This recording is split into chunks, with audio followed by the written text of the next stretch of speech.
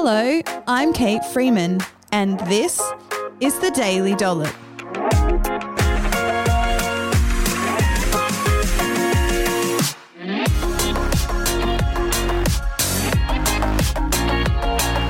The Daily Dollop podcast is proudly brought to you by The Capital Chemist, Australia's premium community pharmacy where loyalty matters. On this episode of The Daily Dollop, I'm chatting to Millie Thomas, an eating disorder recovery coach, about her journey with anorexia and the slippery slope of diet culture. Here's part one.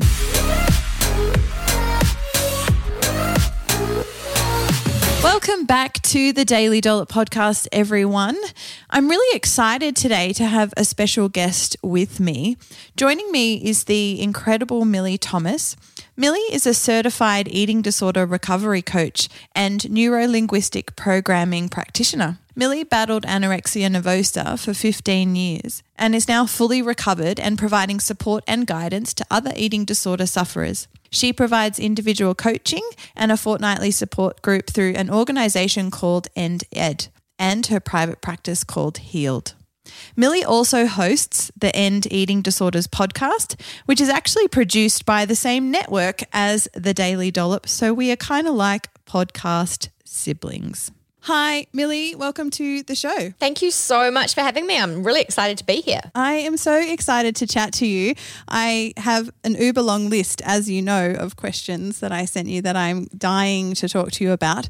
But in true Daily Dollop style, do you have a fun fact that you would like to share with everybody? Oh, I think I do. So my wrist, my right wrist is a little bit stuffed up. Comes out at a bit of an angle, and that's because I was once working at a health retreat and teaching an aerobics class and fell onto it because I'm a little bit unco like that.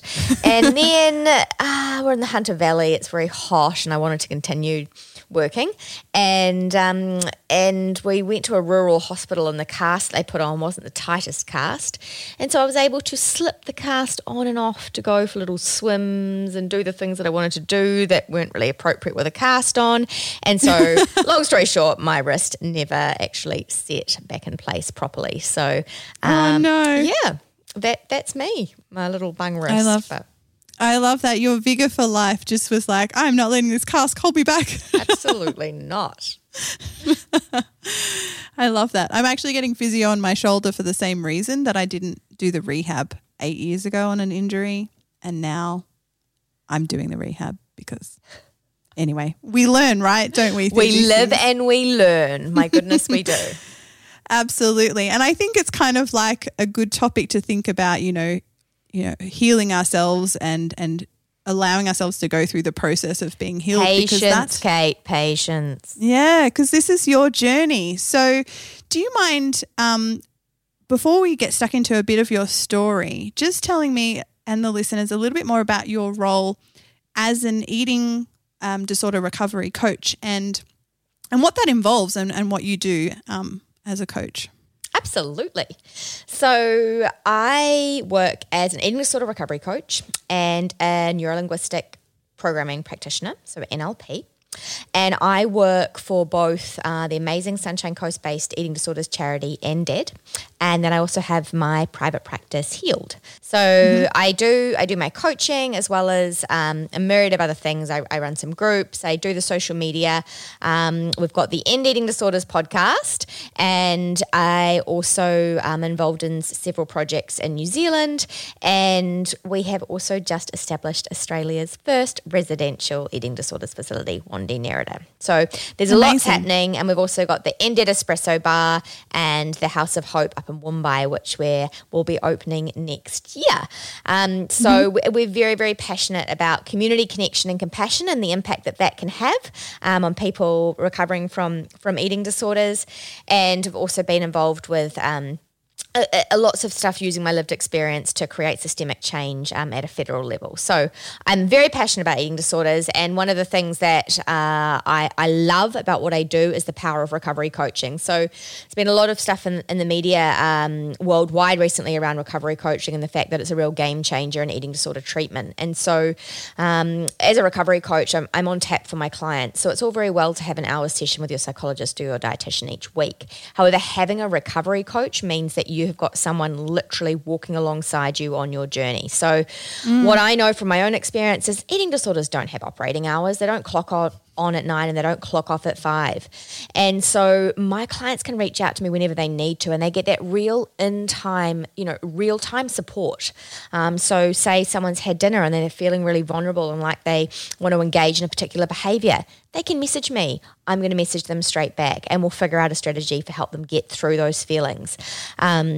Also, the other thing is the beauty of my lived experience is I see straight through that eating disorder. So they may be able to run rings around other therapists, but I'm going to see straight through it and call them out on their BS, as a lot of my clients say. And that is really, really amazing to be able to do that. And it's a talent that, I spent 15 years getting that talent. So I have, the ability to do that. So I work alongside a client's multidisciplinary team. So they're psychiatrist, they're psychologist, dietitian, GP, and work together to help them achieve the treatment goals that are set by the team. And so it's very much, a collective effort. And I'm able to help with a lot of the more practical aspects that other members of the team might not be able to. So, for example, I can go grocery shopping with them, provide meal support, help them clean out their wardrobe when they've gained weight. And, along with the more practical aspects, it's also things like identifying, behaviours that are sabotaging their recovery, teaching them how to practice body acceptance, introducing concepts like body neutrality, challenging food rules. I do fair food jars with clients, and we pick them out each week in our sessions, and then throughout the week they send me photos. And so it's really about doing recovery together, I guess, and being that guiding light along the journey. And I think for me, I know that if I'd had a recovery coach when I was unwell, it would have made a massive difference to my recovery. And that's why I'm so passionate about what I do. I think that's gorgeous. I have frequently throughout my career as a nutritionist and just teaching people about food and eating, have often thought, I just want to live with you for a week and just give you the skills that you need, go shopping with you. And I'm like, if I did that, it'd be really expensive and my family would resent me. But I can so relate to how you've come to this point in terms of setting up your business and helping people in this way, how you've got there. It just makes so much sense. It's awesome. Yeah. And there are coaches that do live in coaching. Are there? Wow. Yeah, there are. But because I'm across so many different things, that wouldn't work for me at the moment. Yeah, absolutely. So you talked a lot about this idea of lived experience. So you suffered from an eating disorder for a pretty long time. I remember listening to your story on the End Eating Disorders podcast, and it just moved me so much. So can you share a little bit about, just your journey with your eating disorder and when that started and how you felt like that started, and just, your process to where you are now? Absolutely. I'll try and do a shortened version of that. It's hard to sort of cram 15 years into 5 minutes. Absolutely. So I had a very normal childhood, didn't really think about my body at all other than what it allowed me to do. And then I was put into an all-girls private school at year 7. And at the end of year 7, I had full-blown anorexia. So what we know now is the genes load the gun for an eating disorder and the environment pulls the trigger. So I was genetically predisposed to getting an eating disorder. I had the personality characteristics that would, predispose someone to getting anorexia. So perfectionism, OCD, high achiever, all those types of things. And then I was put into an environment, which was that school where the scene was set, and my eating disorder just really dug its claws in. And so I was taken out of school. For year 8, I was refed. We did family-based therapy. My mum took time off work, and the idea at the time was that we feed her up and we get her weight up and then she'll be fine. Entered back into school in year 9, still had all of the thoughts, but I thought, well, I have to pretend to be fine. Everyone's like, oh, great, she's well again. And so I threw myself into academia to cope with that. I was like, I'm going to be the best student. I'm going to be fantastic at sports. I'm going to, do all the cultural stuff, and which I did, but I wasn't living. I was existing. I wasn't doing the things that a typical teenager does. I wasn't going to parties, or even if I did, I wasn't, really participating and being myself. I was always so worried about whether I'd be made to eat or what I looked like compared to somebody else, and all of those things. It very much lived in my head. And then that continued, and then year 13, which is the last. So all of this happened in Auckland, New Zealand. I should add that. And in my year 13 year, which is the last year of high school in New Zealand, I was nominated to represent New Zealand at the Global Young Leaders Conference, which was to be held in Washington and New York.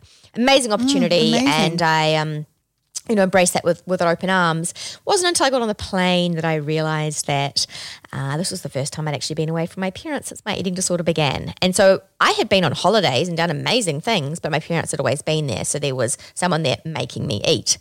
And so I got on that plane and the eating disorder just took hold and said, oh, look, this is a great opportunity. You're not going to have to eat.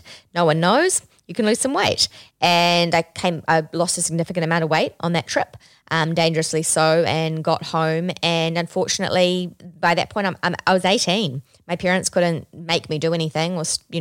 They could guide me and support me, but at the end of the day, these were my decisions. So that became my new normal. That weight became my new normal. I got a scholarship to university, so I went straight to university, studied business, marketing, topped the business school. Again, existing, not living, but pretending to. If you looked at my Facebook memories from back then, and oh, look, there she is in Ibiza. Oh, look, there she is. The whole time I was just miserable internally. Yeah. But I was very good at putting a game face on. And little by little, I just kept losing more and more weight, just bit by bit. And then that would become my new normal. And then that lower weight would become my new normal. Obsessed with exercise and restriction. And basically, fast forward, the whole time I was being seen as an outpatient from a hospital in Auckland. And there was one day where they asked my parents and I to come in for a meeting. And I'll never forget that day because they pulled my parents and me into a room. And I remember everything about the room and what I was wearing. Very, very vividly. And they basically said, well, you're one of the most severe cases we've ever seen, and you're not going to make it. And basically palliative care is the option that needs to be considered. And that day was the day that I felt my hope got taken away from me. Up until that point, I'd really been trying. I hadn't been making that much progress. However, I had been trying. And when the so-called experts told me there was no hope, then what's the freaking point? This recovery stuff is so hard, and I'm just being told that it's not even possible. Why would I bother? So I stepped out of that room and obviously never went back to that team because I was just so upset with what they had said.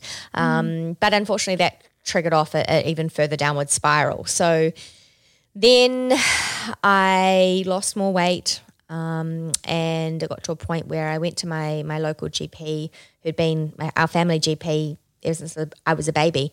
I went to get some medication and he basically looked at me and I just remember him having tears in his eyes and he said, you've got a week, maybe 2 to live. We need to decide what you want to do. Do you want to live or do you want to die? And I had never been suicidal, never been depressed.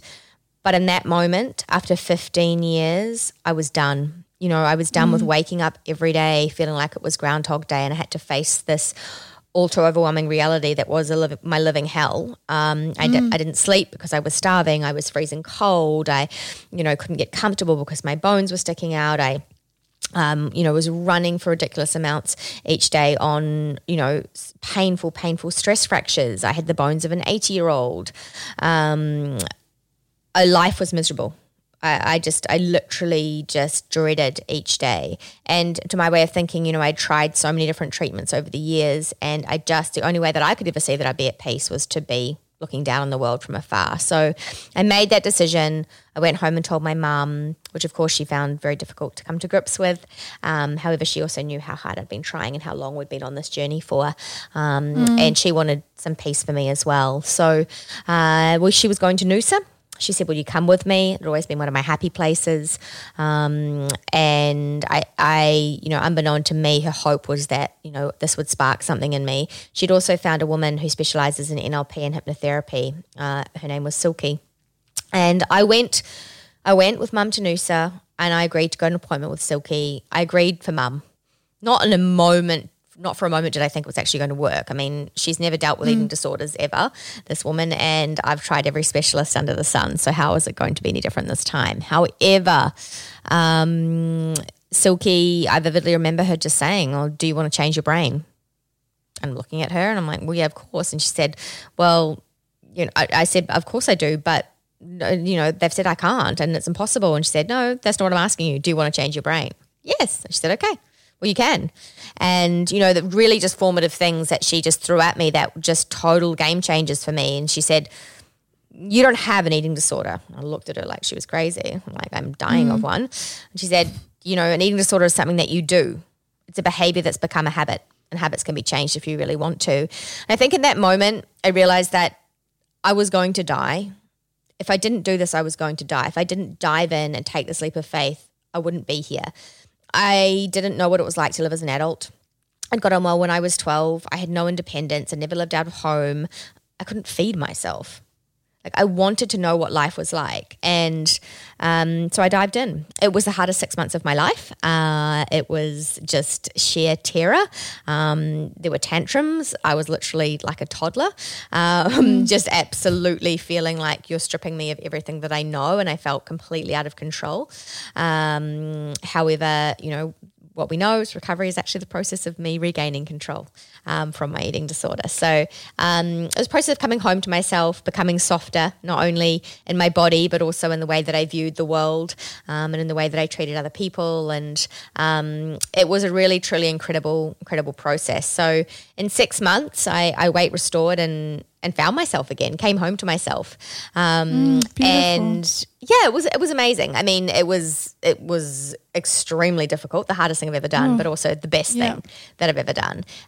Went back to Auckland and swiftly realized that wasn't going to be a place that was really conducive to me living this new life that I had. I went to LA, which has always held a special place in my heart, and spent a couple of months there. Whilst I was there, I had this really sort of pivotal moment where I was journaling in a park and I heard a woman pushing a little girl on a swing. She was about 7 years old, and she said to the girl, "You're getting too fat. I won't be able to swing you anymore soon." And I just had this visceral reaction in the pit of my stomach to that comment and wanted to just scream at this woman, like, "Do you have any idea the course of events that this could trigger off for this young girl?" And that was the moment where I started to realize that I did have something in me that I wanted to share, and people have been saying you should write about your journey, and I sort of thought, there's lots of anorexia recovery books out there, and I don't really feel I have anything unique to share. Despite that, so this was in the beginning of 2016, I sat there that night and wrote on my Facebook wall in a very raw, honest way about what it felt like to live in a living hell of anorexia. And I went to bed and I woke up and hundreds of people had liked it and shared it, and then Huffington Post published it, and then various other media organizations. And this was this moment of going, that's what that was all about. So this is the reason. And this is my purpose here on this earth. And so I decided I was going to move to the Sunshine Coast, my happy place, because why wouldn't you? I nearly died, so hey, may as well live where I'm happiest. And I wanted to start an eating disorders charity. And within 2 weeks of moving here, I met the amazing Mark and Gay Forbes, who had founded NDED as a parent support group. And I joined forces with them to help people who are in the trenches themselves. And we had the joint dream of establishing the residential.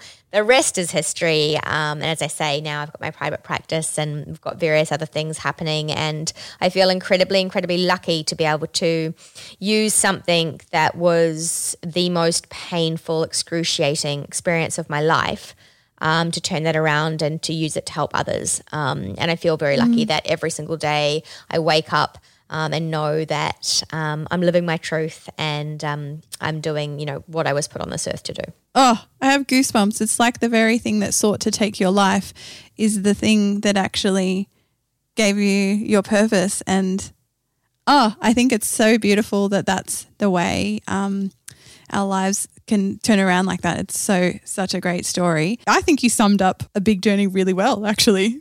Well done. I know, I was quite impressed with myself. I thought, gosh, I did that. Got that down pat. It was good. That's it for today's episode. Tune in for part 2 tomorrow. Life's too short to live with food stress. The answer to your food woes is not trying another fad diet. Join the Healthy Eating Hub today and focus your efforts on building a healthy relationship with food that nourishes both your body and your soul. And if you or a loved one are struggling with an eating disorder, you can get in touch with Millie via the links in the show notes. And I highly recommend checking out the End Eating Disorders podcast. A big thank you to the Capital Chemist and the Daily Dollop In crowd for their continued support of our show. We couldn't do this without them. Make sure you subscribe so you never miss an episode. And if you love what you're hearing, please leave us a review.